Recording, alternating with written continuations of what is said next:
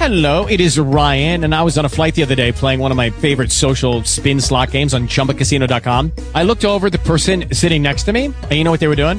They were also playing Chumba Casino. Coincidence? I think not. Everybody's loving having fun with it. Chumba Casino is home to hundreds of casino-style games that you can play for free anytime, anywhere, even at 30,000 feet. So sign up now at ChumbaCasino.com to claim your free welcome bonus. That's ChumbaCasino.com and live the Chumba life. No purchase necessary. VGW. Void where prohibited by law. See terms and conditions. 18+. Talk shoes. Recorded live. Happy New Year to everyone out there, and welcome to the Women of the Revolution. My name is Susan Bonner, and I am here with Yankeemom, who is a self-taught scholar of history. And we are going to explore the world of the American Revolution through the eyes of women, something that you probably have never heard in all of your women's studies out there, because they didn't want to tell you that women were good and women were strong and women were brave, and really contributed to winning this revolution. But here on this show, that is exactly what we're going to do. Now, how are you doing tonight, Yankeemom? I'm doing just fine, thank you. How's the weather down there in Texas land? Finally civilized again.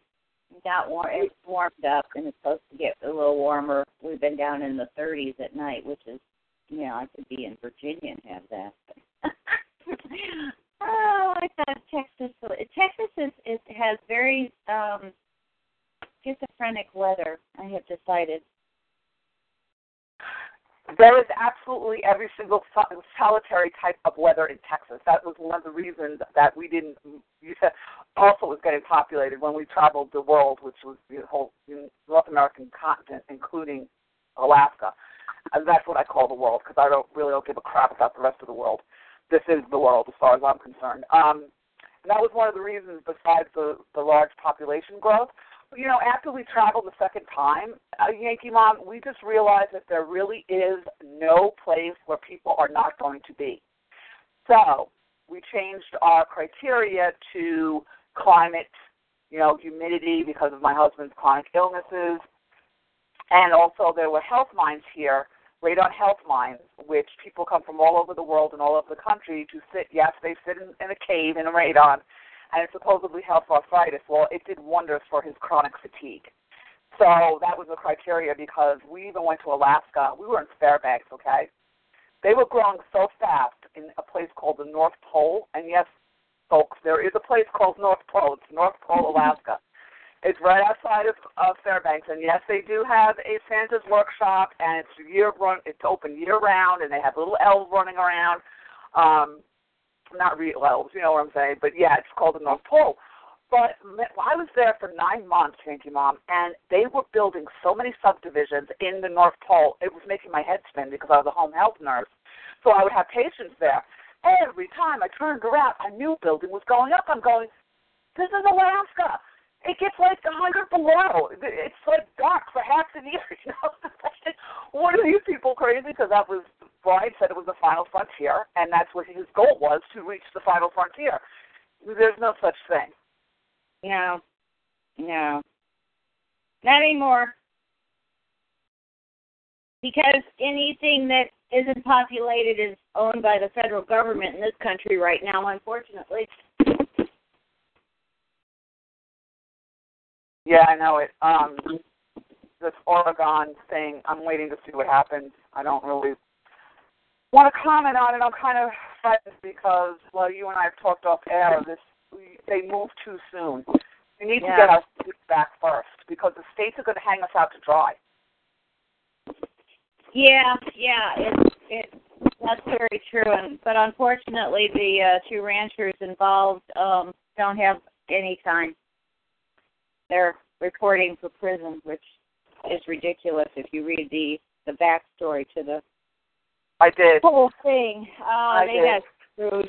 I don't want to comment on the militia either, because I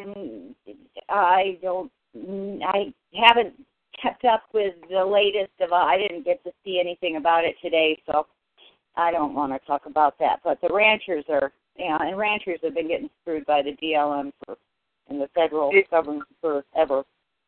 Yeah, and unfortunately, this is something that Brian and I do have to really monitor because we live in the middle of a national forest. Yeah. I'm surrounded by national forest. You can go maybe a half a mile, maybe even a quarter of a mile.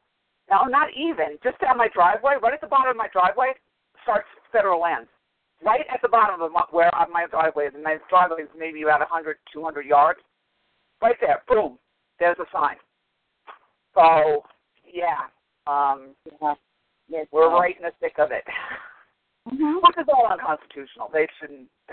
They have no right to state lands at all. It's none. They stole they stole the land, and the states allow them to do it, and that's just ridiculous. Again, we have to take our states back. All right. Well, tonight we are going to do a very special girl.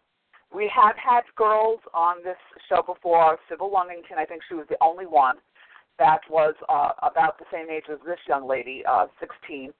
But she actually was born, and I'll read more about her. Her name is Hannah Ingraham, and she is a loyalist refugee. We alternate between patriots and loyalists on this show, women. So it's this time it was loyalist, last time it was a patriot. We were down in the Southern Theater last time. Now we're going to be in the Middle Theater. There's 3 theaters, the Northern, the Middle, and the Southern Theater of I guess you would call it wartime. What was the stages? I don't know the correct word to say. I could write it down. I'm more of a writer than a speaker. But she is a refugee. We've talked about the refugees before. We've talked about loyalists before. We talked about that this was a civil war. It pitted husband against wife, mother against father,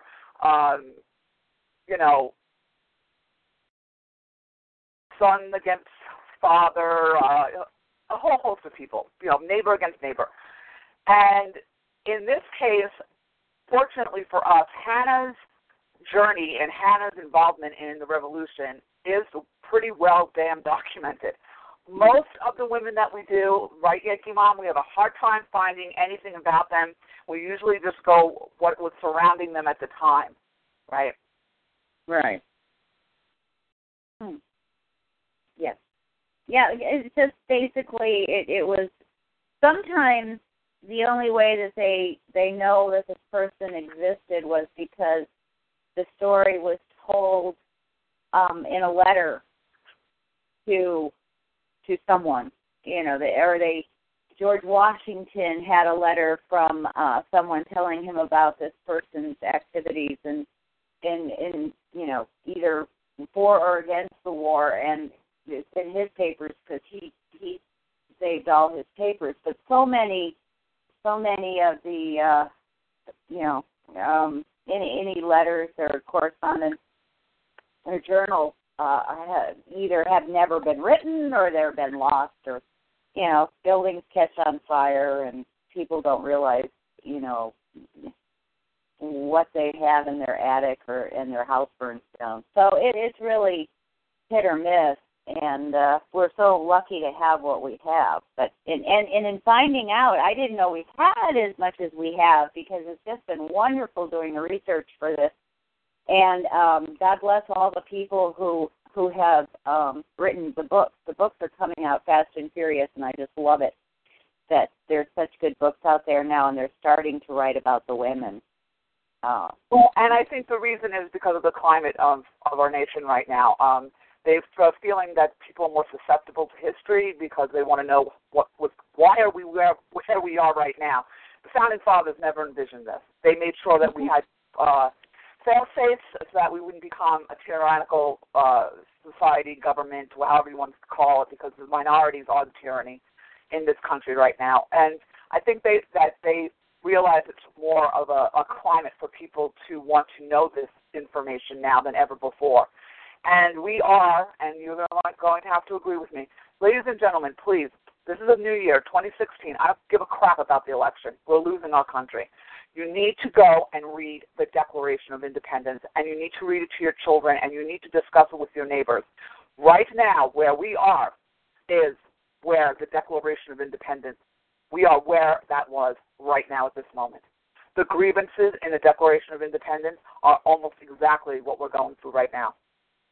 So 2016 will be the year that I'm calling for everyone to educate themselves on our history. The only way we're getting out of this is if we will go back in history like Yankeemom and I are doing right now, learn from it, and then take it as the Founding Fathers gave us the strength and knock everybody that's in our way out to get freedom back again. So do you have anything to comment real quick on the new year? No, not right now. Okay. All right, so let's start with Hannah. During the American Revolution, many Americans known as loyalists supported the British government. This is from scholarswlu.ca, California. When the war ended in an American victory, about 40,000 loyalists became refugees and made their way to Canada. One of these refugees was Hannah Ingraham. Now, I'm going to stop right there because I'll give you a little background. We are going to be discussing her memoirs, which she, well, in this essay it's going to say, but I'll just do it real brief. She did the memoirs way after the war was over, and she was an older adult. But there was just such a font of information about what these people went through because they really weren't the enemy. They were just caught up in this civil war. They agreed with a lot of things that the Patriots did, and of course there's always going to be bad players. But they really thought that they would be safer under the crown. They were afraid of liberty, and that's what's happening now in this country. Everyone's afraid of liberty. They just are. They think it's just easier to have the government hold their hand, and that's not true. So these people pretty much were afraid of liberty. So, born in the British colony of New York, that's the Middle Theater, Hannah Ingraham was 3 years old when the American Revolution broke out in 1775, 11 when it ended in 1783. Now, I'm going to keep stopping because this is very important for me to hit home, and I want Yankeemom to opine as well. This, as many children, was a child that knew nothing but war in their early lives. They didn't grow up in peace. They didn't grow up in the prosperity that the colonists were enjoying for so long until the king came and tried to smash them. They only knew the horrors of war. Now, I want you to opine on that, but then I want to stop right here because we're saying she's 3 to 11. And Yankeemom, did you find anything on the colonial children? Oh, I did, yes. Oh, good. Yes. So then she's going to take over right now. We're going to discuss colonial women's children because it's really important. They were brought up different than us. They had different concerns, the parents did, than we have right now. So let's start with that. Okay. Well, yeah, and you have to remember that her family were on the other side of the rebels, otherwise known as Patriots. They were loyal to the crown. And as we get more into her story, and we talk about what was going on, as we have touched on in other shows, if you were a loyalist, it wasn't a pleasant experience for you in many colonies and communities. So here she is, a 3-year-old, and I believe, she had an older brother, I think. Her brother was older. She was the second child. But anyway, when you were a child in 18th century America, and this is fascinating, and I found a book. It's a wonderful book, and I wish I hadn't hit the page and make it go away. I'm going to have to look in my history. But it's a book on childhood, the history of childhood, and they cover from when people came in in the 1600s up until the 20th century. And it's just fascinating reading, and I kind of got caught up in it, and I wish I had bookmarked it. I'll find it again. But this is the book, The World of the American Revolution, a daily life encyclopedia, and it's 2 volumes, which is edited by Merrill D. Smith, Ph.D. And the chapter that they have here on the children, he begins with the chapter on childhood. He says, in a revolutionary America, nearly half the population was under the age of 16. Childhood was a period of work, study and play, with the balance tilted toward work. Children's daily activities were determined more by their gender, race, class, and location than by their age. During the Revolutionary era, Enlightenment ideas reshaped American attitudes toward childbearing and education, placing new emphasis on learning through discovery and on children's individuality and self-determination. 18th century Americans recognized several distinct phases of childhood. Infants, including toddlers, were relatively helpless. They spent their time sleeping or playing beside their parents or older siblings, gradually learning the activities of the household. Boys and girls were usually dressed alike at this age. Around age 5, boys were breeched, and both boys and girls assumed more chores. Most white children learned to read at some point, either at school or from parents and siblings. Childhood was followed by a long period of youth, stretching from the early teens to the early 20s, during which boys and girls did the same work as men and women, but usually under supervision as servants, apprentices, or dependents in their parents' households. A small number of boys pursued secondary and higher education. Most 18th century Americans did not marry and had households until sometime in their 20s. Elsewhere in 18th century America, children's daily lives were closely entwined with those of adults. Most children grew up in a large household with several siblings, and in some cases, live-in relatives, boarders, servants, or slaves as well. Children spent most of their time at home, around their neighborhoods, on farms, and in workshops. Though some attended school, terms were short and classes were often ungraded. 4-year-olds might study in the same classroom as 16-year-olds. Few settings were segregated by age, though certain tasks, such as carrying water, running errands, tending livestock, and copying letters, were often reserved for children or teenagers. While 18th century Americans recognized childhood as a distinct phase of life requiring guidance and supervision, there was no clearly demarcated standard path to adulthood for American children in the 18th century. Children began work and schooling at varying ages and in varying circumstances. Many received no formal education at all. Parental death or illness, financial crisis, natural disasters, and war suddenly reshaped the lives and prospects of many free children, while enslaved children... Could I interrupt real quick? Right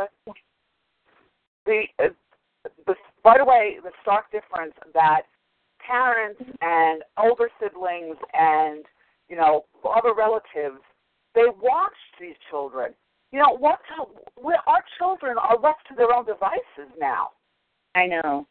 I mean, because someone found, and plus people didn't, if you were in the upper crust, you had certain duties that you had to perform as a person of means, but for the most part, you worked at home because basically everything you had, it wasn't like you could just run to the grocery store and buy dinner and cook it up, and things had to be made and like clothes, all the clothes. You didn't run around like we do today. And families, most people that lived, your average person, not like Sam Adams or John Adams or Benjamin Franklin, but your basic families, they never went out, out further than 20 miles outside their villages. Families stayed together. Couldn't afford to build another house. You had to do everything in your power to keep the one you had built. So it was really different. And there was always somebody around, unless both your parents died, which has happened. There was illnesses, and you're out on the farm and you're probably 5 miles away from anybody, and maybe 10 miles from town, and both your parents succumb to the illness, and one of your siblings has to go and find somebody to help you out, but all of a sudden you're orphaned. It happened quite a bit. Unless hopefully there was an uncle living with you or something, It's just. But that's mostly on it. By this time, that was mostly on in the frontiers, on the outskirts of the populated areas, more inland, away from the coast, because the coasts were very urbanized. Okay, shall I continue now? As I'm looking for my place? Okay. Yep, continue. Yes. Many free children, okay, all right. Parental death or illness, financial crisis, natural disasters, and war suddenly reshaped the lives and prospects of many free children, while enslaved children were ever vulnerable to being transferred to other work sites or sold away from their families. Many free children who could have remained with their parents until adulthood left home during their teens to serve apprenticeships, live with relatives, or work in other households. Sending older children into other households allowed them to learn vocational skills, meet new people, and see new places. It also tempered parents' anxiety that they might spoil their children. Military service was another common reason for leaving home. About 1/3 of adolescent boys participated in warfare. Adolescent boys participated in warfare against the Native Americans, French or British, between 1740 and 1781. Approximately 1/5 of 18th century American children lived in slavery. The great majority of these children were American-born, though some arrived from Africa or the Caribbean via the slave trade. In the 17th century and early 18th century, high mortality rates and an uneven gender ratio made it extremely difficult for enslaved Africans to form stable families. By the late 18th century, demographic conditions had improved enough to allow many enslaved men and women to raise their children in relatively stable two-parent households. In some cases, the father lived elsewhere but visited regularly. Even so, extended family and fictive kin were vitally important in the slave community. These relationships could buoy up children whose nuclear families were broken by death or sale. Slave children were put to work from an early age, cleaning, babysitting, gardening, carrying water, running errands. On large plantations, children began regular field work at about age 10. Some boys learned specialized trades, but children who grew up in slavery received no academic education.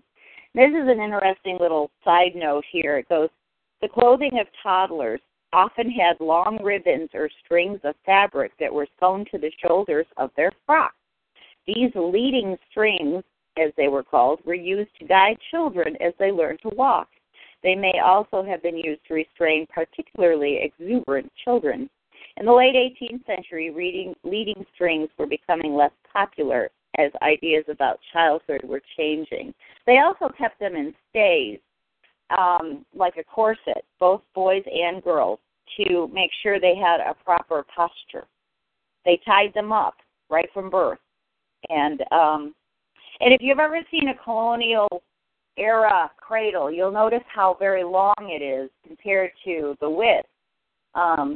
It's because they believed that the child should be able to stretch out his or her legs, and that led to straight legs and good posture.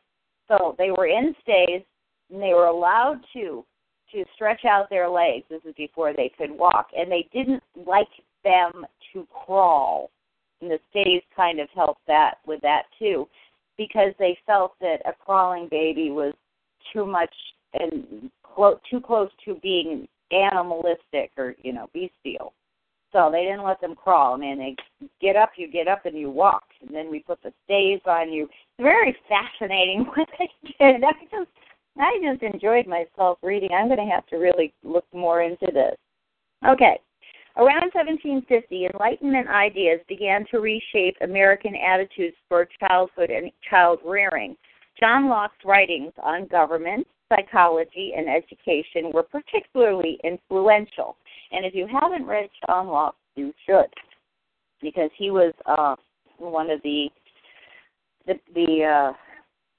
voices behind our founding fathers. The works of Locke and other Enlightenment philosophers led Americans, beginning, of course, with the most educated, to see children as highly individual, rational, and malleable beings The Enlightenment challenged family hierarchies, offering a parenting model of affectionate guidance rather than stern authority. It also popularized educational approaches that emphasized discovery and deduction over rote memorization. By the early 19th century, formal education became a more prominent feature of American childhood, especially for middle-class children. The American Revolution had both immediate and far-reaching effects on children's lives. Preteen and teenage boys were prominent in the urban unrest that characterized the first decade of the struggle for independence. Many teenage boys fought in the Revolutionary War, sometimes in place of fathers or older brothers whose presence was more urgently needed at home. Drummer boys could be as young as 12. At home, girls and boys participated in campaigns to dress in homespun and help manufacture provisions and bullets for American troops. Many suffered financial reverses due to the absence or death of their fathers. The transition to Republican government and the popular rhetoric likening Britain to a bad parent reinforced Americans' turn toward new models of childhood and child-rearing. By 1800, American children, with the exception of those growing up in slavery, enjoyed more freedom and self-determination than their grandparents had half a century earlier. And that was written by Darcy R. Fryer. And if you want further reading, there's a book that was written in 1899 by Alice Morse Earle, Child Life in Colonial Days. Boy, I'd like to get my hands on that. And C. Dallet Hempel, 2011, published Siblings, Brothers and Sisters in American History. There's a lot of books out there. I've read some, but I hadn't come across this one or the one that I hope I can find again. But it was basically, in the 1600s, it was very, very strict, especially the Puritans. They believed that the community was the parent more so than the family, that your behavior was to promote the community, your good behavior was to promote and keep a healthy community versus just a nuclear family. You were more viewed on by the community. So the family was to make sure that you were a upstanding and productive part of the fabric of the society. Whereas when the Enlightenment came, much more compassion towards children and in recognizing them as not so much little adults, but or small adults, but they were children and they were individuals, and you didn't have to do all the same stuff, and you could have independent thought. So, but they were all worked hard. They all helped around the house. The youngest ones, fed the livestock and gathered the eggs and brought in the wood for the fires, that they cooked on, and they helped sew. The girls, and it was basically the males worked outside mostly, and the girls did the household stuff. But everybody was out in the fields if they needed them, or they were, wherever they needed to be. So that's the childhood of the 17th or the 18th century American. So again, it's really fascinating when you get down into the weeds of it and you see what they wore, what they ate, how they were raised, and what they learned. Yeah, they probably knew more than we do, our kids do now, unfortunately. Well, and what you're talking about, the community, is not what the Prague and Melissa Harris Perry. I have her soundbite that we have to have the children. Once we think of the children as a community and not just with their parents, that's not what we're taught. That's not what they were all about. Because they didn't have government in their lives. No, it was their religion. It was the religion. The church was the center. There wasn't much, they had the government, but it wasn't like we know it today. The church was the center of everybody's lives. You were more concerned with what the minister knew about you than what the government knew about you. Right. And, they believed in liberty. They believed in privacy. And like you said, it was up to the parents to make sure that this child was a good steward of his community and not to be running amok. That's what these people mean, not what they're talking about now.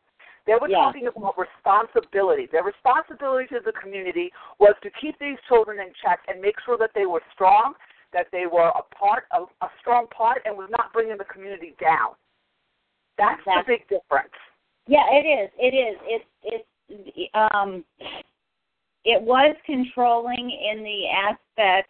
The difference was they were forming a citizen of the community, a productive citizen of the community to make the community better, whereas the progressives are thinking of a worker bee, a particular hand that they can control and have it be, productive, but that's about it. You weren't going to go on in any kind of grand anything. You were just going to do your job and go home and raise your, 1.2 children if they allowed you, and, go back to the factory in the morning. That wasn't it at all. Okay, so we're going to continue with Hannah. So she was 11 years old when the revolution ended in 1783. Growing up in a loyalist family, trapped behind enemy lines, she passed her childhood facing privation, separation from her father, harassment by her neighbors, and persecuted by committeemen dispensing revolutionary justice. Okay, I'm going to have to stop again because we do have to clarify all this, and Yankeemom is going to do the clarifying while I do Hannah's story. So we need to get into what these committeemen were because they were very important to the loyalists. They had the fate of your fate in their hands if you chose to stay where you are and still profess your loyalty to the crown. So the committeemen, I'm thinking, were part of the Committee of Safety. Did you find that out? Yes. In fact, another book. I love these books. Oh, there's so many books I would love to have. This is New York and the Revolution, a supplement. And they say, this is very interesting, and it's you'll have to bear with me because they have a lot of names and lists of people. So I'm going to try to just give you the important parts here. But it's like I said, it's a book, and I have to go from here to there. Okay, and this is about the commissioners of conspiracies. Now, and this is in New York where she was growing up. New Concord was upper northern New York. So there is much confusion in the documents as to the time when the Committee for Conspiracies ended its duties and the Commissioners of Conspiracies began their work. This arose from the committeemen sometimes calling themselves commissioners and vice versa. An account of the committee commencing September 28, 1776 and ending January 11, 1777 is certified as a true copy from the minutes of the commissioners and signed by Tunis Tappan as clerk to the commissioners. Okay, so that pretty much gives you the time period that they started, that they were going on. And this did come out of the Committee of Safety, as we'll get into here. They name all these commissioners that we don't need to know. Other laws relating to the commissioners of conspiracies were passed as follows. The commissioners in 1778, the commissioners were authorized to require all suspects to take the oath of allegiance. October 1778, the powers of the commissioners were continued February 79, a similar law. October 79, the powers of the commissioners, which had lapsed, were revived, and the council appointment was authorized to appoint the commissioners. Let's see, for the law relating to the appointment was revived for the removal of the families of persons who have joined the enemy, but the commissioners were authorized to give permits to remain. And in March 1783, the acts relating to the commissioners were repealed. From the date of these laws, it is evident that a great part of the work of the commissioners was done in their capacity as a committee of the convention or under the governor's order of April 4, 1777, and before any legislative enactment. They carried on the work along the lines laid out by the original committee. They bought muskets for the soldiers and apprehended Tories and suspected persons. They provided food for the guards and the prisoners, also medicines for the latter. Together with the commissioners for the several counties, they had general charge of all persons who were suspected or apprehended. The commissioners of conspiracies for the several counties consisted in some cases of others besides those appointed by the order of the governor of 1778. They attended to details which it was impossible for the state commissioners to handle, and they were paid 20-something per day. I imagine it was probably 20 cents or something. They tell you who they were. Then it goes. The Committee of the Provincial Congress to apprehend Tories consisted of Lewis Graham, John Schloss, Hobart, and Henry Ramsden. A law was passed early in the war for the removal of the families of persons who had joined the enemy. This provided that because of the information given to the enemy by the wives of those who had fled, the justices of the peace, or in their absence the supervisors, or in the absence of both justices and supervisors, the commissioners of conspiracies should give notice to the said wives to depart this state, or to go to the enemy's lines within the state within 20 days with their children not above 12 years of age. Failing to depart, they should be treated as enemies of the state. Permission to remain might be given by the above-named authorities to parties of good character and not dangerous to the state of New York or to the United States. And it shows, it lists it's quite a list, too, of suspected persons.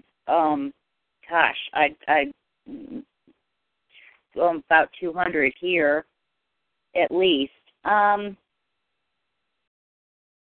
the above list, it will be noted that many of the names appear also among the British prisoners of war. In several cases, a more full investigation proved the innocence of the alleged offender, so that the appearance of a name in the above list or among the prisoners is not always a badge of dishonor as viewed from the American standpoint.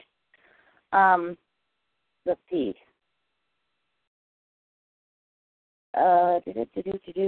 Okay. And we also, they have a list of the British prisoners of war, but we'll get into that a little later. This is a fascinating book, too, because it talks about how New York, and especially the Hudson River, now we've talked about how important the Hudson area was to the British and the Americans. So this book tells the nitty-gritty of what went on. I didn't know that there was a committee of conspiracies. I knew that they dealt with the Tories, but I didn't realize that the Committee of Safety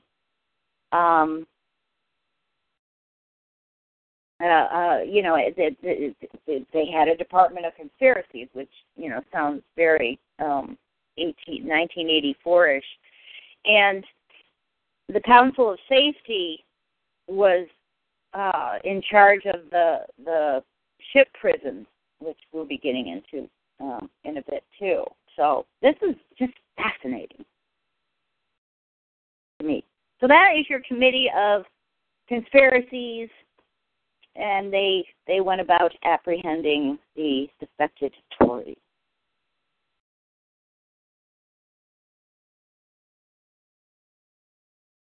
Well, and think about this. This child was born and grew up in an atmosphere of total mistrust. Her community was completely ripped apart. She never knew how the colonists were before this, how much they loved each other and trusted each other. And, there was always going to be bad players, but by and large, everyone pretty much got along. And if you didn't, like you said, with the Puritans being so strict, and most of the colonists being extremely religious, if you stepped out of line, they would rein you in, and then they would give you a second chance, or they'd exile you, one or the other.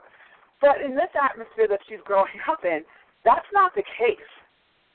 This really bothers me on a couple of different levels, because it did show, even though they were thought of as the enemy, they were saying, like even in her house, well, why do these colonists, Mommy and Daddy, why do they want to get away from King George?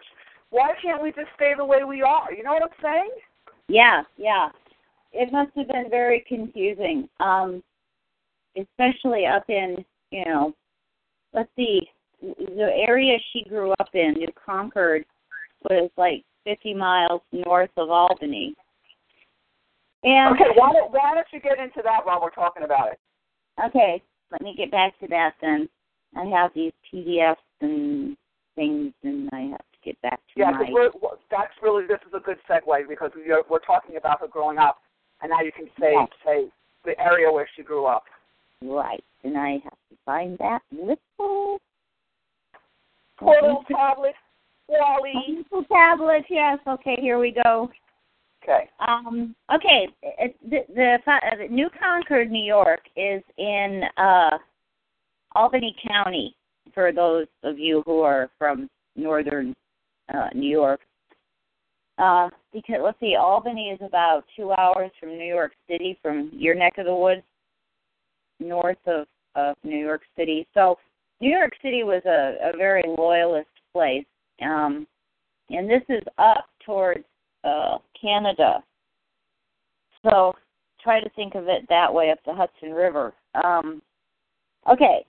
The groundwork for New Concord was laid in 1754 when a group of 43 Connecticut land speculators met with representatives of the Mohican Indian Nation, also known as the Stockbridge Indians, or Mohicans, to purchase 6 miles square of Indian land on the Massachusetts-New York border. See, this is my territory.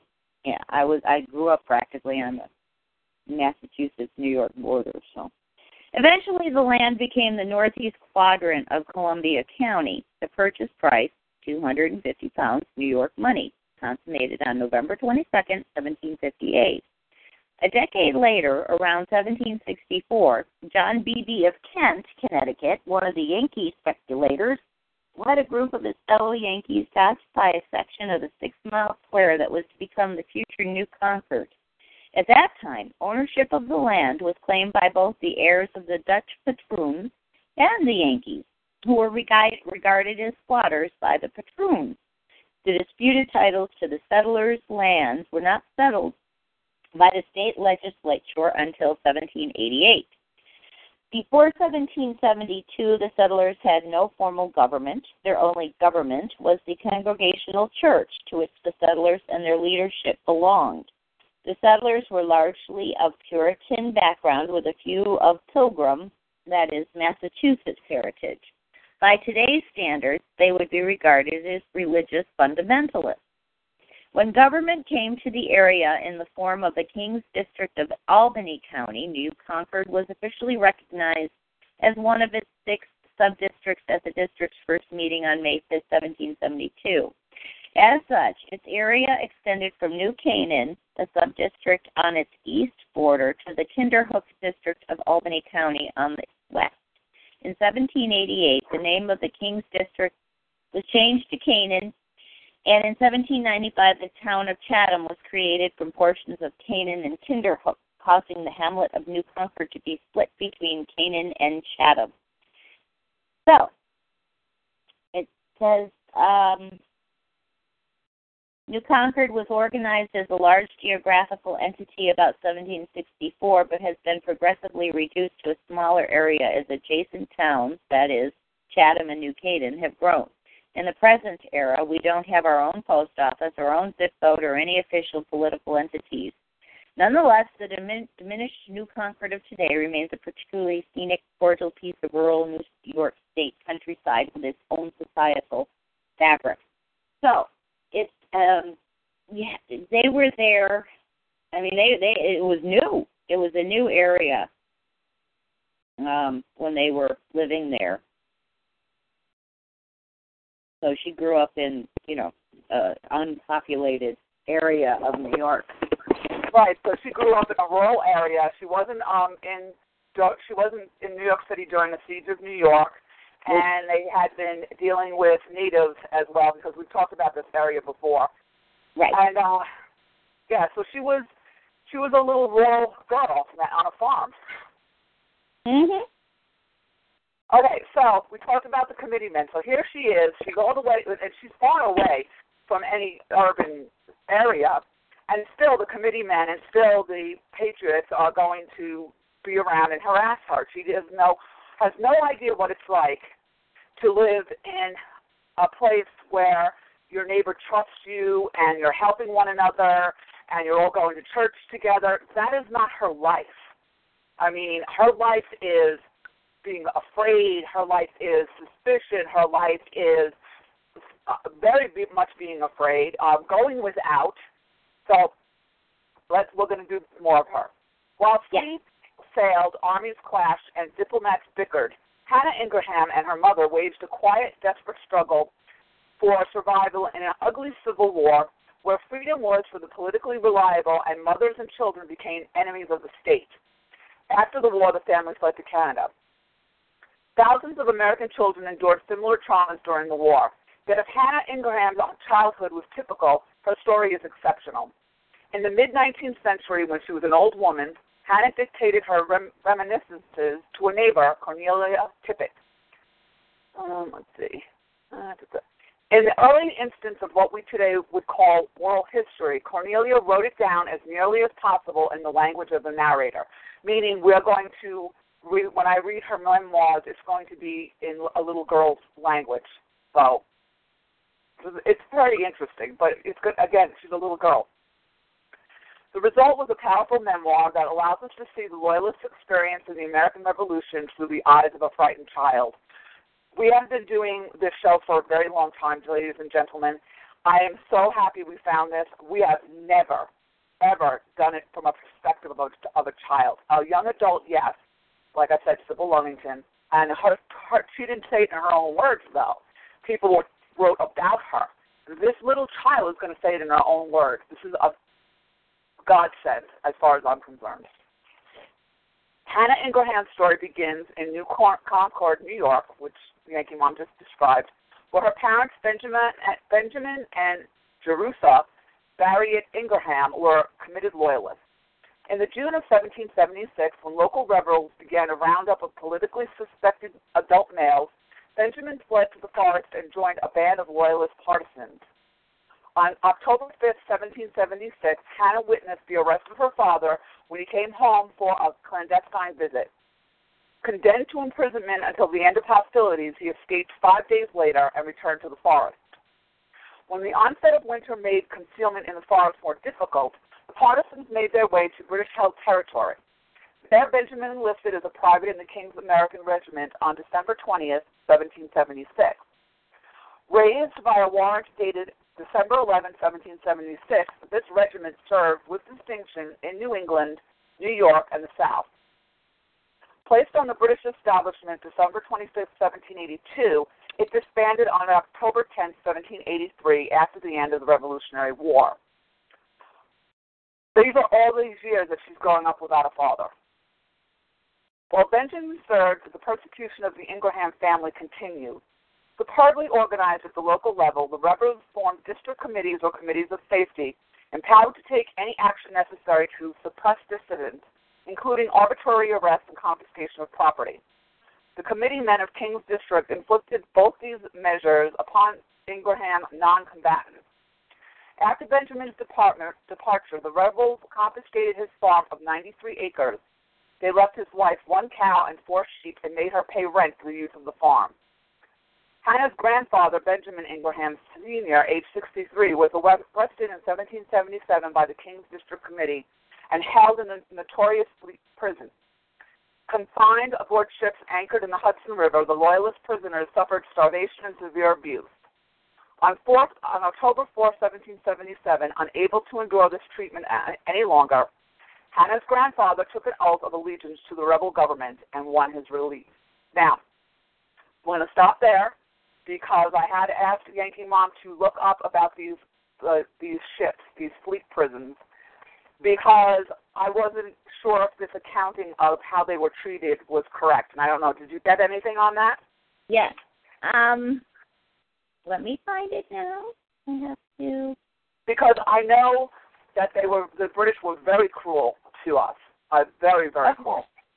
Yes, it was. That's the wrong one. I have to go up to the next.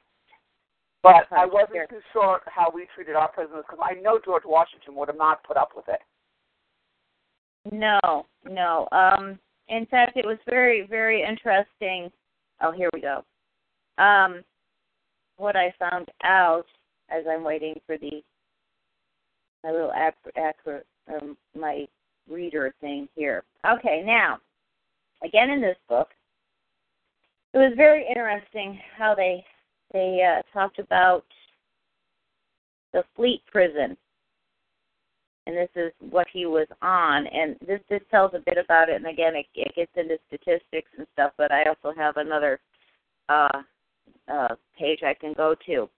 The Council of Safety also took charge of the most interesting of the prisons, that I'm sure that the prisoners didn't think so, that on board of ships anchored off Esopus, Kingston, known as the Fleet Prison. On May 27, 1777, the Council appropriated £120 to the use of Gilbert Livingston and Major Jacobus Van Zandt, or either of them, a committee appointed by the recent convention to provide vessels for the disaffected, and this is all in quotes, apprehended in Rhinebeck and Livingston manors.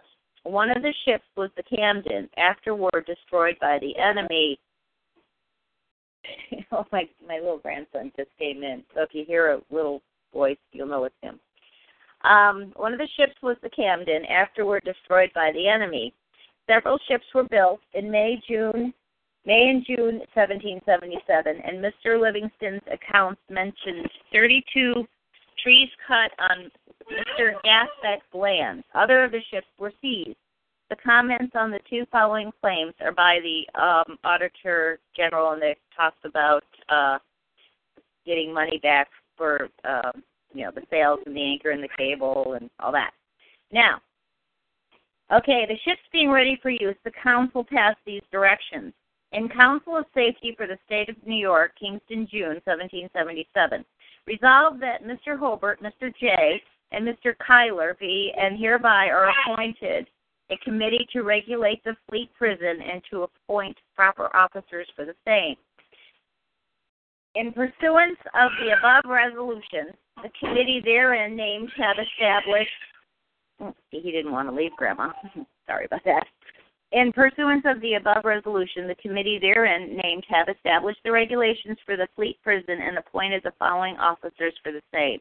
1. That all the sloops or vessels which may from time to time compose the Fleet Prison, together with all the prisoners on board the same, be under the care and custody of the warden thereof. Let's see, it goes on and on. To deliver 3 times a week in spring, summer, and autumn, and twice a week in winter to the victualler the name of all such of the prisoners as may not be able or not choose to provide themselves with provisions, that he enter the name in a book, that he condemn all such provisions sent to the prison by the victualler as may not be sound and wholesome, and keep an account thereof. Basically, I mean, there's oh my God, there's 4 paragraphs with 4 or 5 points under each paragraph of how they will take care of these prisoners, and they were talking about the British prisoners. or, the Tories or British soldiers.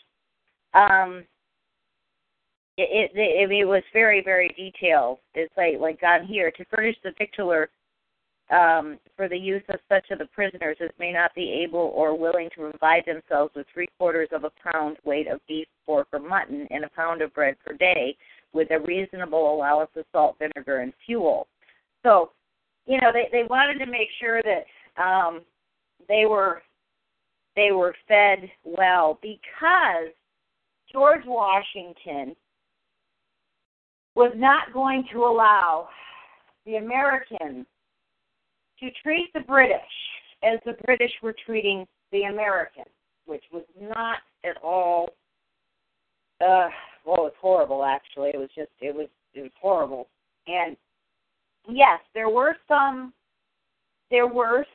examples of harsh treatment to the British prisoners or the Tories, but they were few and far between, and we didn't really keep the Fleet prison for very long. Let me see, where does it say that? But anyways, Washington made it really clear, because he knew how the British treated the sailors, because a lot of we had a small navy. It wasn't an official navy, but it was what we could do. And the British ships would seize the American ships and take the American sailors and either throw them in prison or make them, work on the ship. Shanghaied them, basically, kidnapped them. And they weren't treated well at all, because they were, part of the rebels. So Washington was not going to allow this to happen, and even before that, Americans were different. They weren't going to. They didn't want to. I don't want to say lower themselves to that level, but they didn't want to. They didn't want to do it the same way, because they were not the same. They were more dignified. They were more compassionate, and if you go to this book, New York and the Revolution supplement, on page 238, you will see, and 241, you will see the names of the British prisoners of war. Let's see. Now let me go to the other. Let's see. Well, and I'm glad you're doing this, because every time I see something like this, my hair stand up like, wait, whoa. We need to debunk this. And that's what we do here on the show as well. We always debunk history, because you did not learn it correctly. And I know from reading about other prison ships and women that helped the prisoners on their ships and brought them food and brought them comfort, I know from reading, and that we've done it quite frequently here, that the British were way more cruel than we were. So this description is wrong. Yeah, it is. No, there were. I did read about a ship where the warden was horrendous, and a lot of the prisoners died. But it was brought to the attention of whoever it needed to be brought to attention of at the time, and he was taken off, and the ship was put out of commission. It wasn't in a prison for very long, because he was doing it, harshly, and so that the prisoners died. And George Washington also was very aware of the class of the rank, where he was not going to give back British officers for American sailors or vice versa, they weren't gonna. He wasn't going to show the British any weakness. So, he had a fine line to cross or to walk, but he did it with dignity and fairness, and compassion. That's one thing about him that, I don't care what anybody says out there. They're lying if he, yes, he was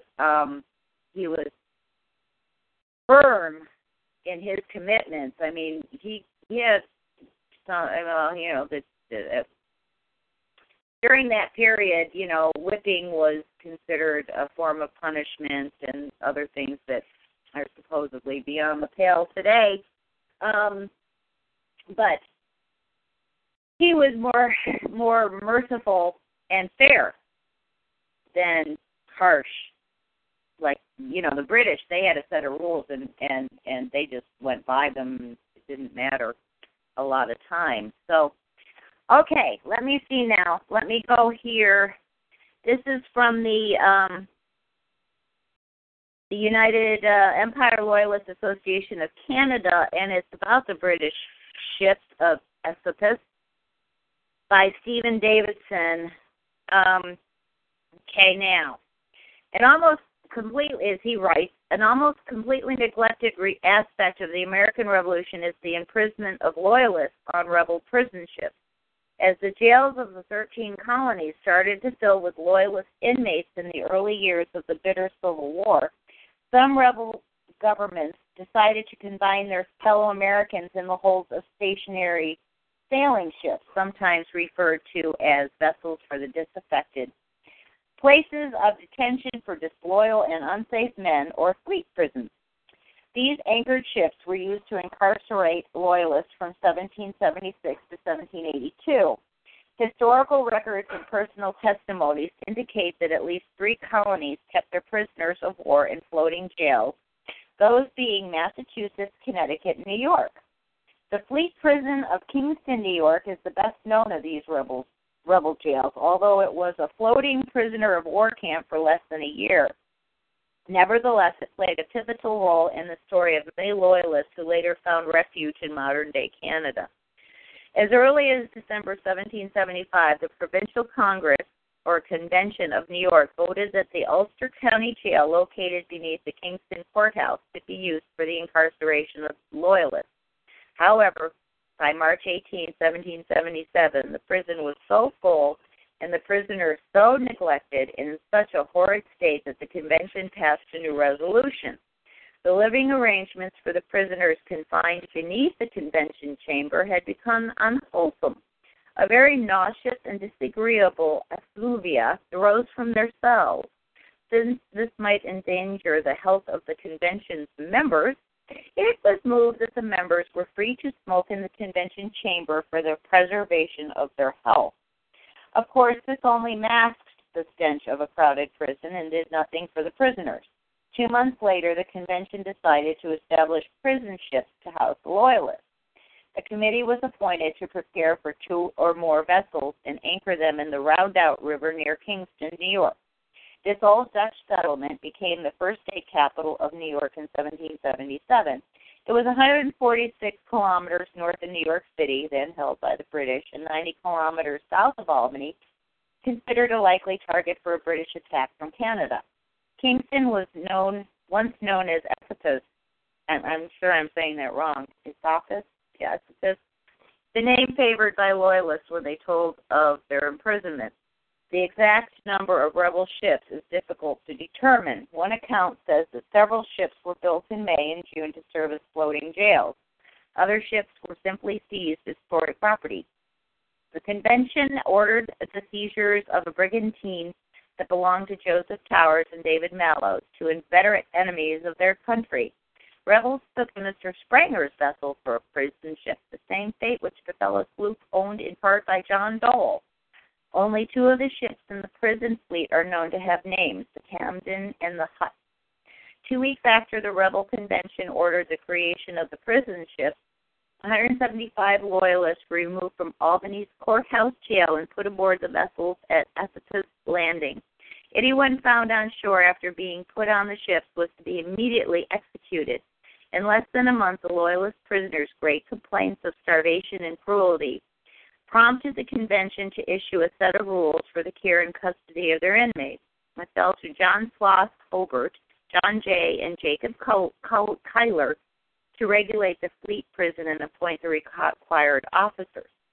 And they appointed Henry Benson as warden and clerk, Charles Giles as victualler, and Cornelius Elmendorf as commissary. On paper, it looked like the prisoners would be receiving humane treatment. Benson was responsible for keeping the vessels at all times clean and neat, identifying which prisoners could not provide their own provisions, and making out the accounts for what the prisoners owed the state when they were released. Friends of the prisoners could send them necessaries, but could only visit if they had a written order. No letters could be passed to prisoners without permission from the Committee of Safety. As clerk, Benson was to receive 6 shillings and 6 cents from every Loyalist prisoner who was discharged. Giles regulated the wood given to the prisoners for fuel and doled out the rations, 3/4 of a pound of beef, pork, or mutton, 1 pound of bread, and a reasonable allowance of salt and vinegar, as I read from the other books. These rations were to be given out at least 3 times a week in the warmer seasons and twice a week in winter. The British gave their rebel prisoners a pound of biscuit, 1.5 pounds of flour, a pint of oatmeal, a pound of beef, 2 pounds of pork, 2 pounds of suet, 2 ounces of butter, and 1/2 pound of peas each week. For their troubles, the victualler was paid 9 pounds a month. Elmendorf received twice that amount as commissary. He made sure the victualler had the provisions he required and kept an account of how the money was spent. It was also his job to see that all of the hides, tallow, and wool that came from the livestock he purchased were preserved, presumably as a source of income. Elmendorf also had to see to it that local militiamen were posted to prevent inmates from escaping the Fleet Prison. These soldiers were drafted for a week's duty, often guarding men they had once called their friends and neighbors. Within a month, the prisoners' rations were considered too great and subsequently reduced. By September 1st, the convention authorized Dr. Luke Kierstead to visit the Fleet Prison at least twice a week or whenever called on by the warden. 2 days later, Elmendorf's commissary was chastised by the convention for failing to supply the prisoners with bread. Okay, so let's go on to the next one. Okay, we're among the forgotten characters. No, that's enough. Okay, that's enough. yeah, we haven't got anywhere near her memoirs, and it's already after 7. Oh my goodness, it went by fast again. See, I'm so glad you pulled me back because I could just go on and on, as you know. Okay, so other rebels were content simply to insult and humiliate Hannah's family. American soldiers capturing the Ingraham farm used to fire at a tree and wish it was Ben Ingraham. When the fighting ended in 1783 with a rebel triumph, there was no place for Hannah and her family in the new United States. The soldiers of the King's American Regiment and their families were evacuated from New York on the William and King George, part of the Fall Fleet, that reached St. John on October 4th, 1783. From there, the Ingraham family made their way up the St. John River to St. Anne's, the site of the future Fredericton.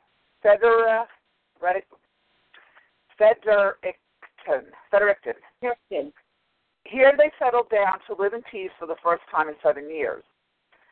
Now, I'm going to get into the places where she is, but I want to finish this part so that I can start her memoirs. Hannah Ingraham told her story when she was an elderly adult. The simplicity of her language and the narrowness of her focus reflect a child's perspective, yet the general accuracy of her recollections is not in question. Another loyalist, Mary Fisher, married to Ludwig Fisher of the New Jersey Volunteers, followed the same route from New York to Fredericton and produced a narrative that both verifies many of Hannah Ingraham's assertions and adds numerous details.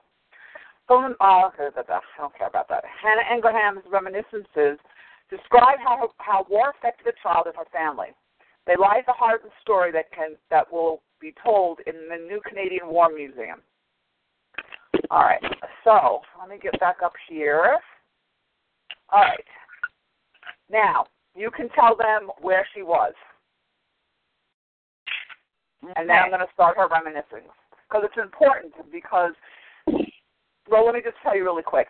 The settlers that went before her got there like in summer and fall. So they had a chance to try to, pretty much get themselves ready for winter. They did not. They came there in winter. And trust me, I'm in winter right now. we weren't ready this year. All right, up here, we needed to get wood up. We needed to get a way to get water. I needed to get better hoses because I have to haul water from a spring that's 200 yards away, just like in the olden days, okay? I don't have a well or nothing like that. I don't even know if I'll ever have one. There's tons of water in here. I'd rather develop the springs. It's cheaper, too. So I was not ready. We got a freakish snowstorm up here that trapped my truck. Normally, I leave my truck in town. I have somebody come and pick me up, either with my truck or their vehicle. And then I run around and do errands, and then they drop me off, and Brian picks me up in a snowmobile. That's what we have to do every winter. So Brian's using the snowmobile right now. We have a big sled. I get in the back of the sled, and he paddles me in with all the supplies I have to bring down to fill up, and then he takes me off the mountain. Well, this year, I brought the truck back up, and we didn't have had no wood put up because we had a lot of computer problems during the summer, which Brian is the only one that can work on computers. He's the only one. I won't let anyone else touch my computers. And we need them. We do everything on the computers. All of my livelihood is on the computer. So, subsequently, we get this big dump of 3 feet of snow. Nobody predicted it. They said we were going to get 1 or 2 inches, and I told Brian that this is the last time I'm bringing up the truck. I'm going to park it down there next time I go down. Well, I didn't have a chance to do that because we got 3 feet immediately, like in 2 days. It just came down, and it wasn't stopping. So I know exactly what this little girl and her family are going through. They needed to be ready for winter, and they weren't. So anyway, tell them where they were because they're in Canada, and it's up on like 300 miles from the Canadian border. So, but she's over at the East Coast. Yes. Okay, Fredericton, New Brunswick is located in central New Brunswick, just below the head of tide on the St. John River, 135 kilometers inland from the Bay of Fundy. Okay, let's see. The founding of Fredericktown between 1783 and 85 was I can't say that word. Oh, there's always a word I can't say. It was highly interwoven with the attempts of the Loyalists and their sympathizers to create a new province and a haven for the King's friends in British North America.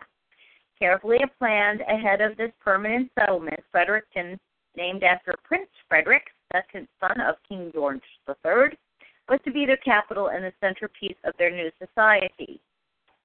In addition to assuming the seat of government with the creation of New Brunswick in 1784, Fredericton was to become a British military headquarters, a center of education and culture, and a stronghold for the Anglican Church.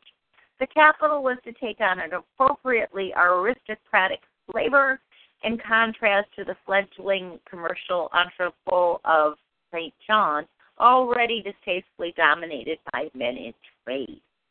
Prior to the arrival of the Loyalists, both the advantages and disadvantages of the future site of Fredericktown had been realized by native people and the Acadians. The Maliseet recognized the value of the scenic alluvial plain that had formed at the central inland river junction. It marked the terminus of an important portage route from the Miramichi River and for several generations was the site of Maliseet camps and burial grounds.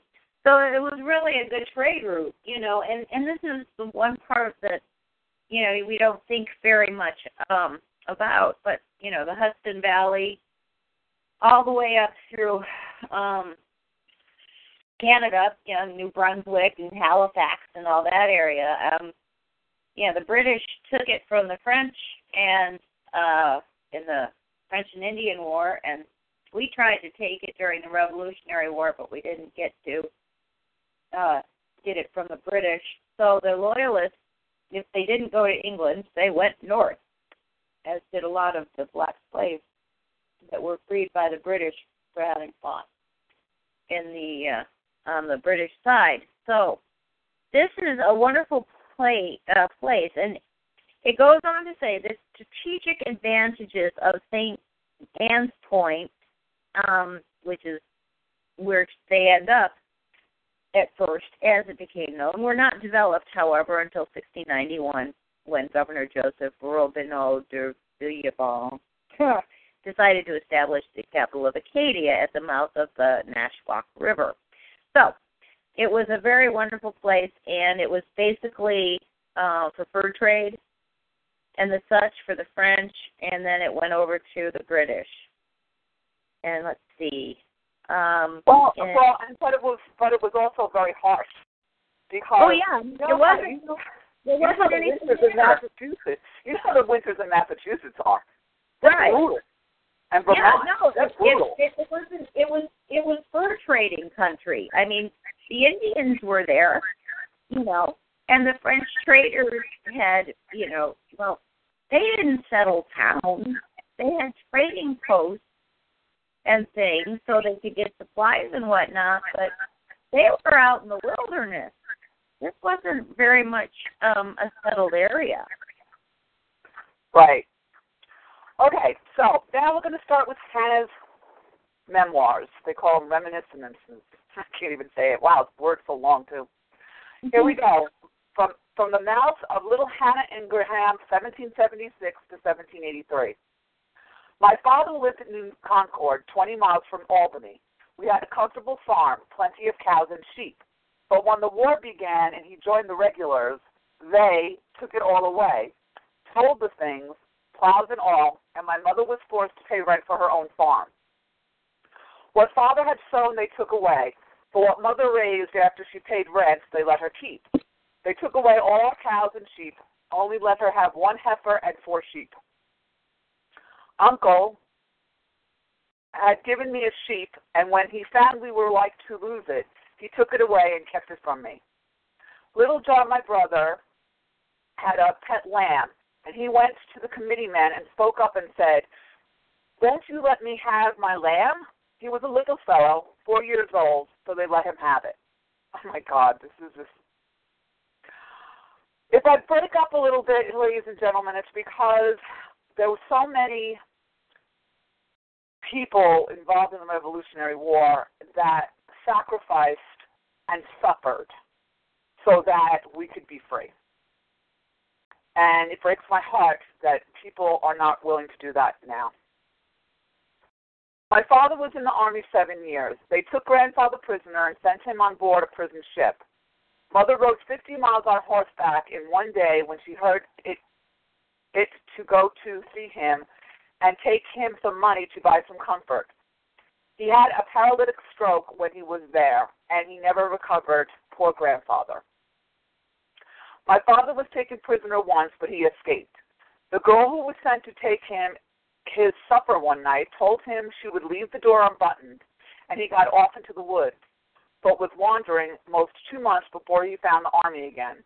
Mother was 4 years without hearing of or from father, whether he was alive or dead. Anyone would be hanged right now if they were caught bringing letters. Oh, they were terrible times. At last, there was talk of peace, and a neighbor got a letter from her husband and went inside for Mother to tell her father was coming home. 1783. He came home on September 13th. It was Friday, and said we were to go to Nova Scotia, that a ship was ready to take us there, so we made all haste to get ready. Killed the cow, sold the beef, and a neighbor took home the tallow and made us a good parcel of candles and put plenty of beeswax in to make them hard and good. Uncle came down and thrashed our wheat, 20 bushels, and grandmother came and made bags for the wheat, and we packed up a tub of butter, tub of pickles, and a good store of potatoes. And then one Tuesday, suddenly, the house was surrounded by rebels, and father took prisoner and carried away. Uncle went forward and promised them who took him that if he might come home, then he would answer for his being forthcoming next morning. But no, and I cried, and I cried, and I cried, enough to kill myself that night. When morning came, they sent to say that he was free to go. I'll pause there for a minute, Yankeemom. Your thoughts? Again, whenever there's children involved, I still have the vision of that woman that we did that had to escape her house. She was a loyalist. She had to, or was she a patriot? Wait a minute, which one was it? Oh, I guess No, wait. She was a patriot. She had 16 kids and an invalid husband. Yes, and well, there's this other one who had to leave. She had 8 children or 6 children, and she had to leave in the middle of the night. And the town was on fire, and the British were bombing it, with cannon, and the Patriots, the Continental Army, and this woman, she was in her. Well, maybe she was in her 30s, I think, early 30s. And she had these 6 to 8 children, I can't remember exactly, babes in arm, and they carried on their little backs what they could take. And she was just trying to get away. And I think about, it doesn't matter whether you're a patriot or a loyalist if you're a mother. You're going to take care of your children. And I think of these little children and the sacrifices these women made, because a lot of the loyalist women, you have to remember, their husbands left, and they left them there. They either went into, fighting with the British, or they went to England or Canada, and they wanted the family to stay on the land so that they wouldn't be taken. So it was the women who had to defend the home, the property. Yeah. And it didn't always work. Luckily, this family was together finally at the end when he finally got home. And, probably he was at home 2 days, and he says, pack it up, we're out of here. Well, and again, with the contrast, even it doesn't matter what station you're in, okay? Like, right. A good example is her being a loyalist. She didn't know where her husband was for 4 years. Well, guess what? Abigail Adams didn't hear from her husband for many, many, many years. Yeah. It doesn't matter. That's why, I cringe when I hear people say they want another civil war. And no, you don't. No, let's not do that again. It's just that, like it said, on the fleet prisons, these men were guarding their neighbors as prisoners, as the enemy. And here's these little children caught up in all of this and having to flee their home. Let's see, she was 11 when they left for New Brunswick. Yeah, I'm gonna get to that, actually. Oh, I'm sorry. That's okay. Okay, so her father was free to go. We have had 5 wagon loads carried down the Hudson in a sloop, and if I get through this and we still have time, I'm going to back you up and get you to explain what some of this stuff is so that they can have a better understanding. But I want her voice to come out right now. Yeah. 5 wagon loads carried down the Hudson in a sloop, and then we went aboard the transport that was to bring us to St. John. I was just 11 years old when we left our farm to come here. It was the last transport for the season and had in it all those who could not leave sooner. The first transport had come in May, and so had all the summer before them to get settled. But this was the last part of September. We had a bad storm in the Bay of Fundy, which Yankeemom talked about. But some Frenchmen came off in a canoe and helped us. There were no deaths on board, but several babies were born. It was a sad, sick time after we landed. In St. John, we had to live in tents. The government gave them to us and rations too. It was just at the first snow then, and the melting snow and rain would soak up onto our beds as we lay. Mother got so chilled with rheumatism that she was never very well afterwards. We came up the river at last in a schooner and were 9 days getting to St. Anne's, near what is called Salamanca. It was 2 months from the day we left our home at Concord till we reached St. Anne's. We were brought as far as Margaretville in a schooner, but we had to get the rest of the way, 12 miles, walking, or any way we could, because the schooner could not get past the Oromocto shoals. How did we get to our lots? This way. Captain Clemens hired a rowboat of a man at Oromocto for 3 shillings a day for 3 days, and he set up his folks and their goods the first day. We did not know how long they would be, but they got there and back the same night. So he told us to get in. We were ready, goods and all, by sunrise. So we started. In other words, she hadn't slept all night. They were waiting for these people to get back. So they were up the entire time. There were plenty of single men ready to row us for their passage up.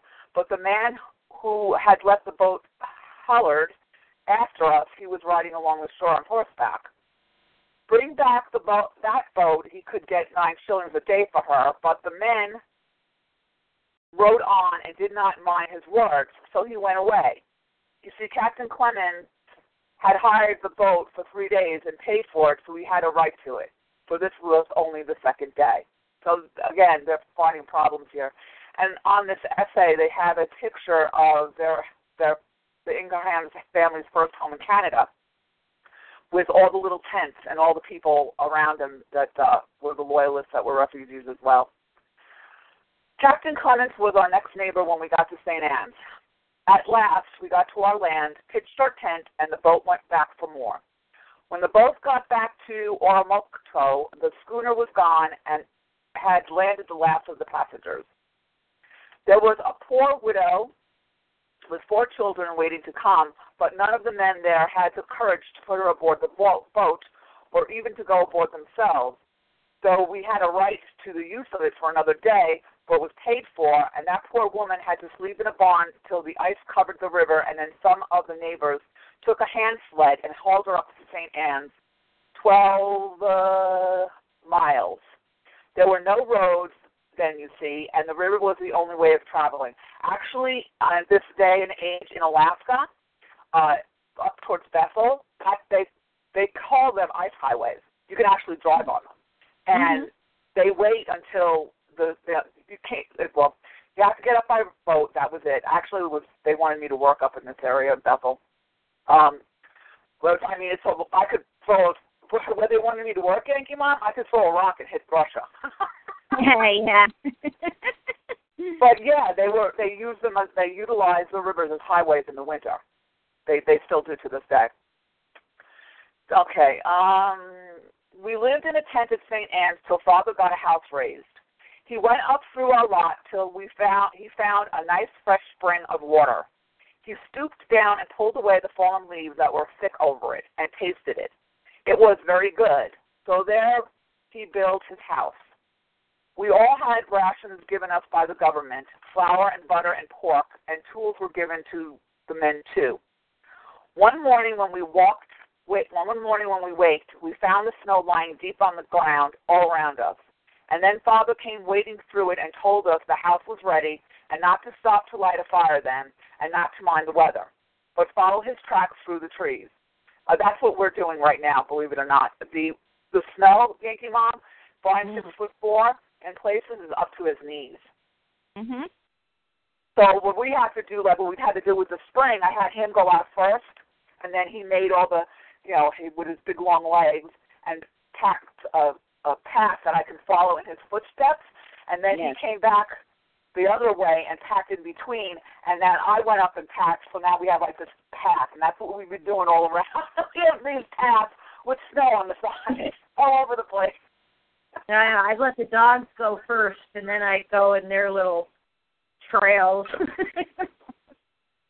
when we had all our snow. Yep. Well, Brian's we have snowshoes too, so we could actually pack them with snowshoes. But it's just a pain in the butt to just put them all on. It takes forever, and then, we might do that next year. Or maybe if we get more snow, we'll do it. But that's how I did it down in Basin. That's how I packed down my entire driveway when I lived in Basin. And I lived in a little town. I mean, there was like 250 people there, but still it was a town. I didn't have a plow and stuff. I wasn't going to shovel. I said, Brian, and he was sick. I said, how am I have to get out of here? I have to go to work in 2 days. He's like, put the snowshoes on and pack down the driveway. And guess what? That's exactly what I did. I have put the snowshoes on and I packed the driveway. And to tell you the truth, it was easier than shoveling. Yes. Because the snow here in Montana, if we don't get that spring snow, it's usually super fluffy. Mm-hmm. Because it's so dry. Yes, yes. But I know exactly what this little girl's doing because I just did that the other day. Okay, but followers tracked through the trees. The trees were so many that we lost sight of him going up the hill. It was snowing fast and oh so cold. Father carried a chest, and we all took something and followed him up the hill through the trees to see our gable end. It was not long before we heard him pounding, and oh, what joy. There was no floor laid, no window, no chimney, no door, but we had a roof at last. A good fire was blazing on the hearth, and Mother had a big loaf of bread with us. And she boiled a kettle of water and put a good piece of butter in a pewter bowl, and we toasted the bread and all said, "Thank God we are no longer in dread of having shots fired through our house. This is the sweetest meal I have tasted for many a day." Yes.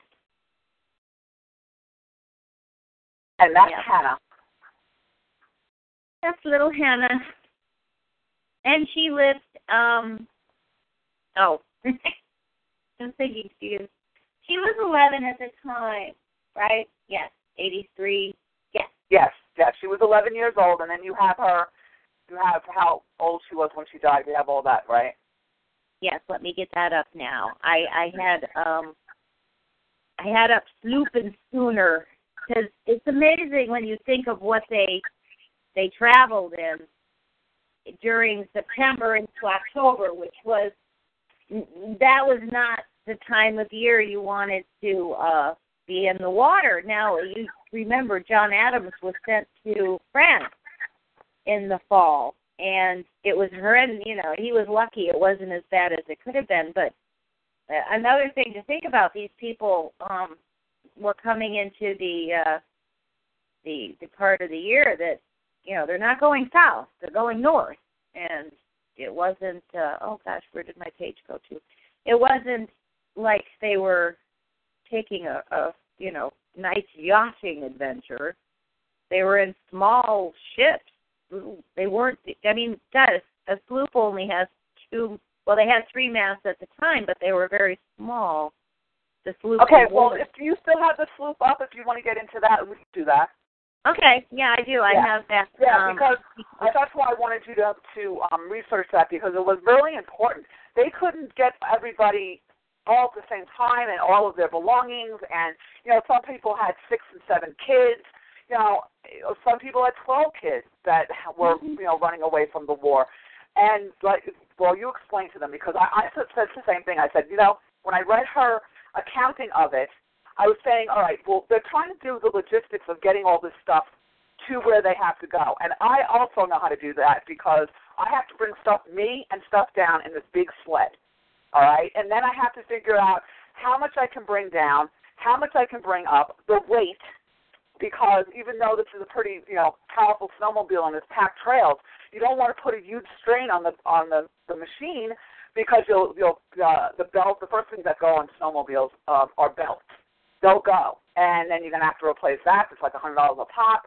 So you don't really want to put a lot of weight, and that's all factors that these people had to think of also. Yes. Well, yeah, they had to. You didn't just go out your door with your coat on and your boots on, and your purse in your hand. You had to go with enough food for your whole family to get by, and make sure you have enough clothing. You could fall into a creek and get wet, and it's just amazing what these people did, and it's amazing what people can do, and this is what we've gotten away from. I watch a lot of movies where they come against adversity and come on out the other side of it. And my husband, why do you watch these movies where it's it's horrible, and then and it's because that's life. You got to get through it to the other side. You got to climb the mountain and get down. And it's amazing to me what people are capable of doing. Okay, now. Okay, well, before we go on, I do want to thank you in the new year for being my support system, because this has been a really bad year for me, and I'm one of those people that have to do almost what these people do on a daily basis. Yes. Yeah. See, I'm getting out of it this winter. I don't have to haul wood or anything because I'm down in Texas instead of in Virginia. So I got away from the wood hauling and all that, and the cutting and everything. And hopefully the well will stay healthy. Okay, so the sloop. A sloop of war was quite different from a civilian or mercantile sloop. And that was a general term for a single-masted vessel rigged like what we would today call a gas cutter, but usually without the square topsails, then carried by cutter-rigged vessels. So some sloops of that type did serve in the 18th century British Royal Navy, particularly on the Great Lakes of North America. Now, so it didn't really say whether she was in a sloop of war or just a, I believe it was like a civilian type sloop, which had one mast, a single. Yeah, I think yes, exactly. I'm just. You keep going. I'm going to look it up. Basically, a sailboat. So they were going north in late September into October in a sailboat, and so that was what they got on. They were on a schooner first, which is a bit bigger. It has 2 or more masts, typically with a foremast smaller than the main mast and having gaff-rigged lower mast. So I don't know much about sailing because I've never done much about it. So these words really don't mean anything to me except when I look at the pictures. And the schooner seems to be larger than the sloop, but not by much. They were in a very big ship, and which going on this jaunt up north. And if you look at an aerial map, which they do have, if you go over to look up Fredericton, they have a map of like a aerial map of the area, and you can see St. John's River going through it, and it's quite the country even now. So that's what else was I supposed to be looking up now? I had something. Oh, her life here. Let's see. Okay, let's find out when was that it? Oh, no, that wasn't. Hold on, people. We will find it. That is either. She died in 1869 at 97 years of age. It's really very interesting that he lived. Oh gosh, where did that go? I don't know. This is terrible. Stop it. Let's see. Yeah, and she moved in. She died the 18th of March in 1869 on Bear Island, New Brunswick, which is where her little brother Ira, who was born up there, he was born, I guess within the first 3 years they were up there. Ira was born in. She never married. She lived with her parents until her father died in 1810. And she lived with her brother, Ira Ingraham, and his family at Bear Island on the outskirts of Fredericton. You can still see Ira Ingraham's house, and it's restored to its 1840s condition at King's Landing Historic Site. And Hannah lived in a small room off the kitchen where she would draw warmth from the kitchen fire. She would have been called a spinster or old maid. The term spinster derives from the custom whereby unmarried female children were usually assigned the task of spinning the cloth, essential for the family wardrobe. Unmarried women were often the object of pity and scorn because they had failed to make the transition from a young maid to housewife. As mistress of her household, a woman's in charge of important economic and social functions for a family and reproduce the next generation of family labor. But she did not do that. Instead, she lived to be 97 and had a wonderful life. Seems like they were a very close family, which is really, which was a good thing with all that, they had to go through. And getting settled up at St. Anne's Point, which was renamed Fredericton in 1784. But it was definitely a pioneer life when they were there. I mean, you figure she had lived up in New Concord, which wasn't exactly urban or well settled. It was agricultural and still Indians all around. And then she moved even further into the wilderness with her family. So it's very, so many of these women, what they went through. I know. Well, and there's another account of them landing at St. Anne's from a Mary Fisher's point of view, and I'm going to read it really briefly. Mm. And this is one of the women that were with them. Soon after we landed, we joined a party bound up the river in a schooner to St. Anne's. It was 8 days before we got to Oromocto, where the captain put us ashore, being unwilling on account of the lateness of the season or for some other reason to go farther. He charged us each $4 for the passage. We spent the night on shore, and the next day the women and children proceeded in Indian canoes to St. Anne's with some of the party. The rest came on foot. So that's exactly what you were talking about, the time of year it was. Mm-hmm. And he didn't want to go any further. And then he just dropped them off and said, that's it. Yes, because as you found out this year, the snows can come anytime. And they didn't have the wonderful meteorologists that we have today to tell them when it was going to snow next. You took your chances. If you got on any kind of ship after August, you were looking for trouble.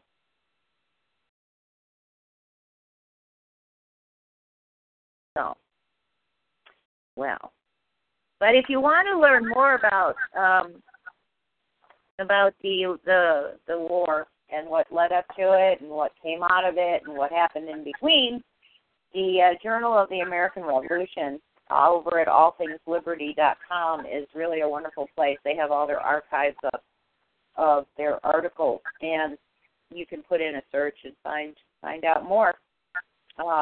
They have book reviews and all sorts of things, and it's really a great place to go because you think about what our children are being taught in school today, which isn't much of the truth, and it's really important that you, as they said in the 60s, here Crosby, Stills, and Nash, teach your children well. And here's another Mary Fisher's account, and this is exactly what you were just talking about. And again, you're right. This is what happened to us. We've been here for 8 years. This is the first year that this has happened. The first year that we got caught with a horrible storm and no wood and the whole bit. Brian's going out cutting wood every day. Mm-hmm. But like I said, we had to have these computers fixed, and it took months and months and months. It was just a nightmare. But exactly, we could get snow the first week of September. As a matter of fact, most of the time here, we do get snow in October, but it just melts off. Yeah. And we got snow October, we got snow November, and some snow stuck around November. But this was a complete surprise and a complete dump. So, anyway, Mary Fisher, this is when they got to St. Anne's. The season was wet and cold, and we were much discouraged at the gloomy prospect before us. Those who had arrived a little earlier had made better preparations for the winter. Some had built small log huts. This we could not do because of the lateness of our arrival. Snow fell on the second day of November to the depth of 6 inches. Yeah, we got a foot the first day of the snowstorm. We pitched our tents in the shelter of the woods and tried to cover them with spruce boughs. We used stones for fireplaces. Our tents had no floor but the ground. The winter was very cold with deep snow, which we tried to keep from drifting in by putting a large rug at the door. The snow, which lay 6 feet around us, helped greatly in keeping out the cold. Believe it or not, snow is an insulator. Most people don't know that, right? No, well, they should, especially if they go skiing or anything up in the mountains. Well, that's why they really do make igloos. I mean, it's an art form. Yeah, well, if you watch an animal, they'll burrow under the snow. You know, if you go out in the winter and you see the deer nest, you know, where they've laid for the night, because we have them, they live in our woods, and you know, I go up into the woods and I can see where they nested for the night, and if it snows, you know, they'll dig and surround themselves with the snow. Yep. Make a deer nest. How we lived through that awful winter, I hardly know. Sometimes a part of the family had to remain up during the night to keep the fires burning, so as to keep the rest from freezing. And actually, I have done this because I don't have the nice little wood stoves that you have. Yeah. That's why at night we heat with propane, because my stoves have to be, fed all the time. I don't have the nice ones that you put a big log in and it's good for the night. And when we were in Basin, that's one of the reasons we rented that house. Brian wanted to heat with wood. He didn't want to have to pay for propane and stuff like that. And I would have to get up in the middle of the night, and because you start to feel it right away. You could feel when when the wood stove's gone out. It's like, okay, it would wake me up. So I'd get up in the middle of the night, I'd stoke the fire, I'd put more wood in, and it usually would last like to the beginning of the morning, and I'd have to get up again. Well, I got up with the dog anyway, and put her out, stoke the fire again, and then go back to bed. So I was working evenings at that time. But, yeah, I know exactly what this is like. You have to have somebody keep the rest of them from freezing. They have to keep the fires burning. That's where that expression comes from, right? Yankeemom? Yes. Yeah, keep the home fires burning. That's what the loyalist women had to do if their houses weren't taken away from them. Yeah, you couldn't let the fire go out. I mean, these women cooked on these fires. That's why if you go into a 18th century house, you'll notice the fireplaces. And these women, they were going all the time. And you banked them down at night so that you would have coals in the morning to start your morning fire. And you had to get up in the middle of the night and feed the fire during the winter, or everything would freeze. Your house would be as cold outside or inside as it was outside. So you had to keep the fires burning. And in the summer you banked it, and you made sure there were coals, and they had coal pots where in the bigger houses they would put the coals in the pot and carry them to the next fireplace in case it had gone out. But there were always coals. You couldn't be without a fire because it dried your clothes, it cooked your food, it kept the house warm. In the summer it was a pain. And a lot of places, especially down south, had summer kitchens which were outside. But the fireplace was, that was, the heart of the home.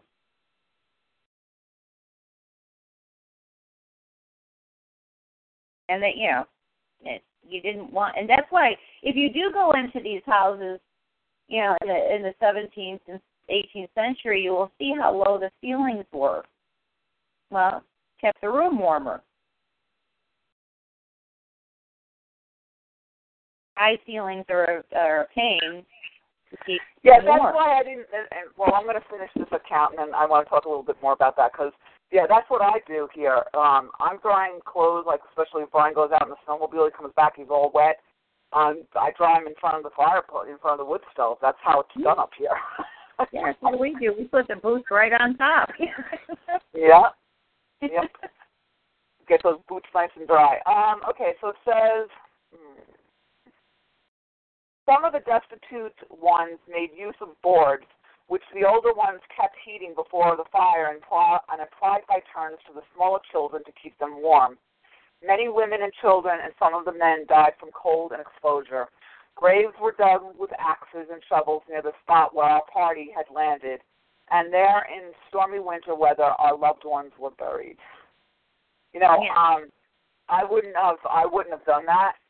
Like for a couple of times, we've had a couple of chickens die up here in the winter, and I just found a real deep place of snow, and I dug it out, and I put the chicken in it because we're not going to put an axe. There's no way in heck you can put an axe to this ground. Even in November, it starts freezing already because we're so high up, we're at 7,000 feet.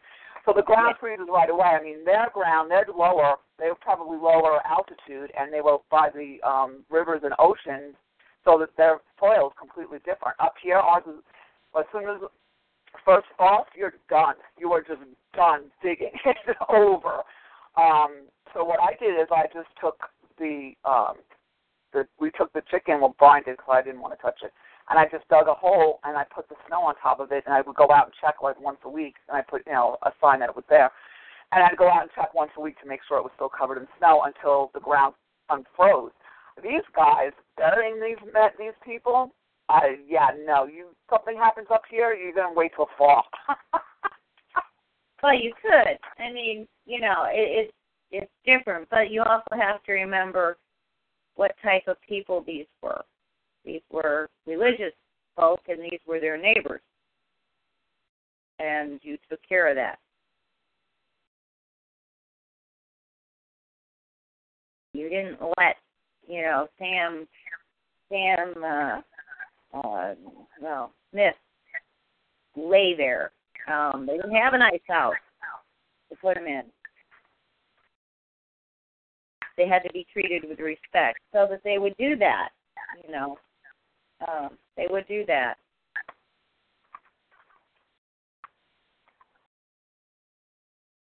Okay, well, we have about 10 minutes left, and there are some things I want to discuss in this new year. And one of them is, we have about 6 minutes left. One of them is to remind everybody out there, I'm calling this the year of education. You need to go out and educate yourself about our founding and our history. You need to start educating your brothers, your sisters, your aunts, your uncles, your children, your neighbors, because we're losing not only our history, we're losing our identity, and we're losing our country.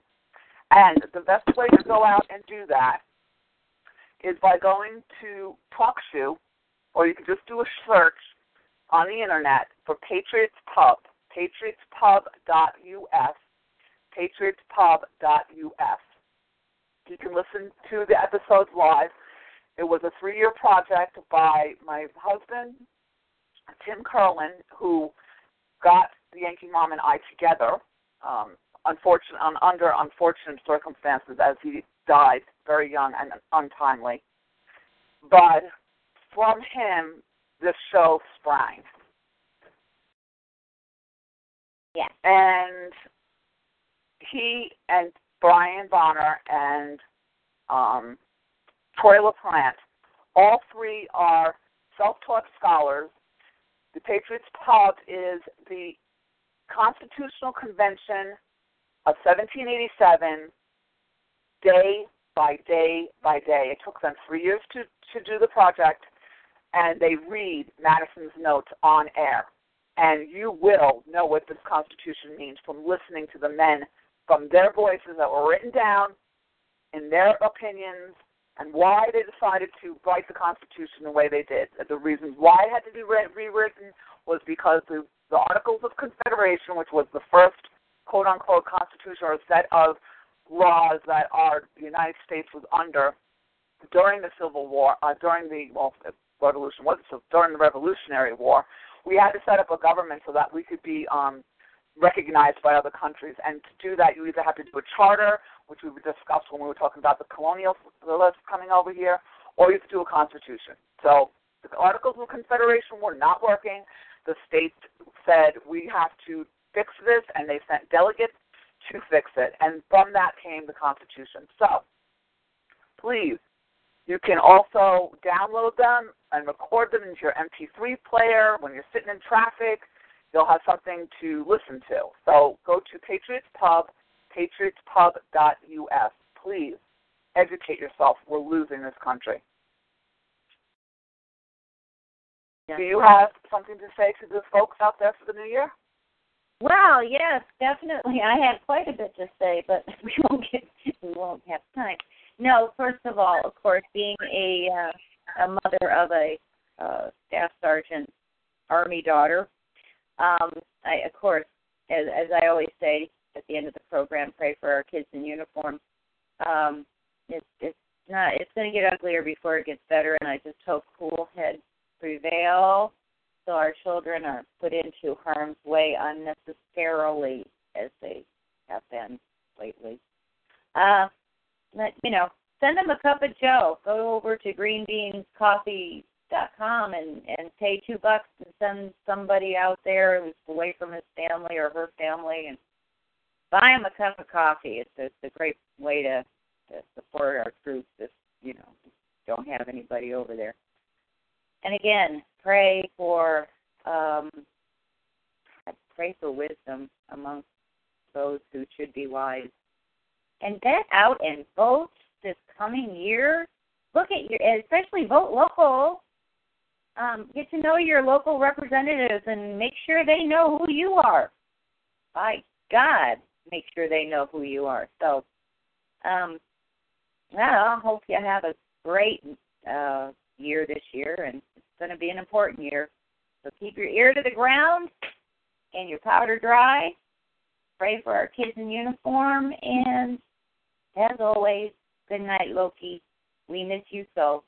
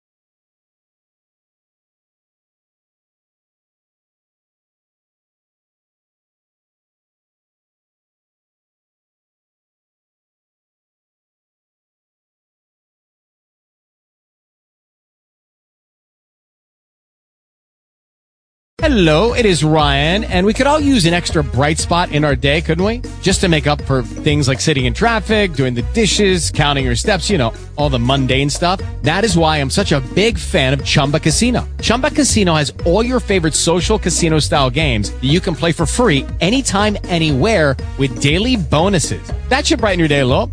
Actually, a lot. So sign up now at ChumbaCasino.com. That's ChumbaCasino.com. No purchase necessary. VGW Group. Void where prohibited by law. See terms and conditions. 18+.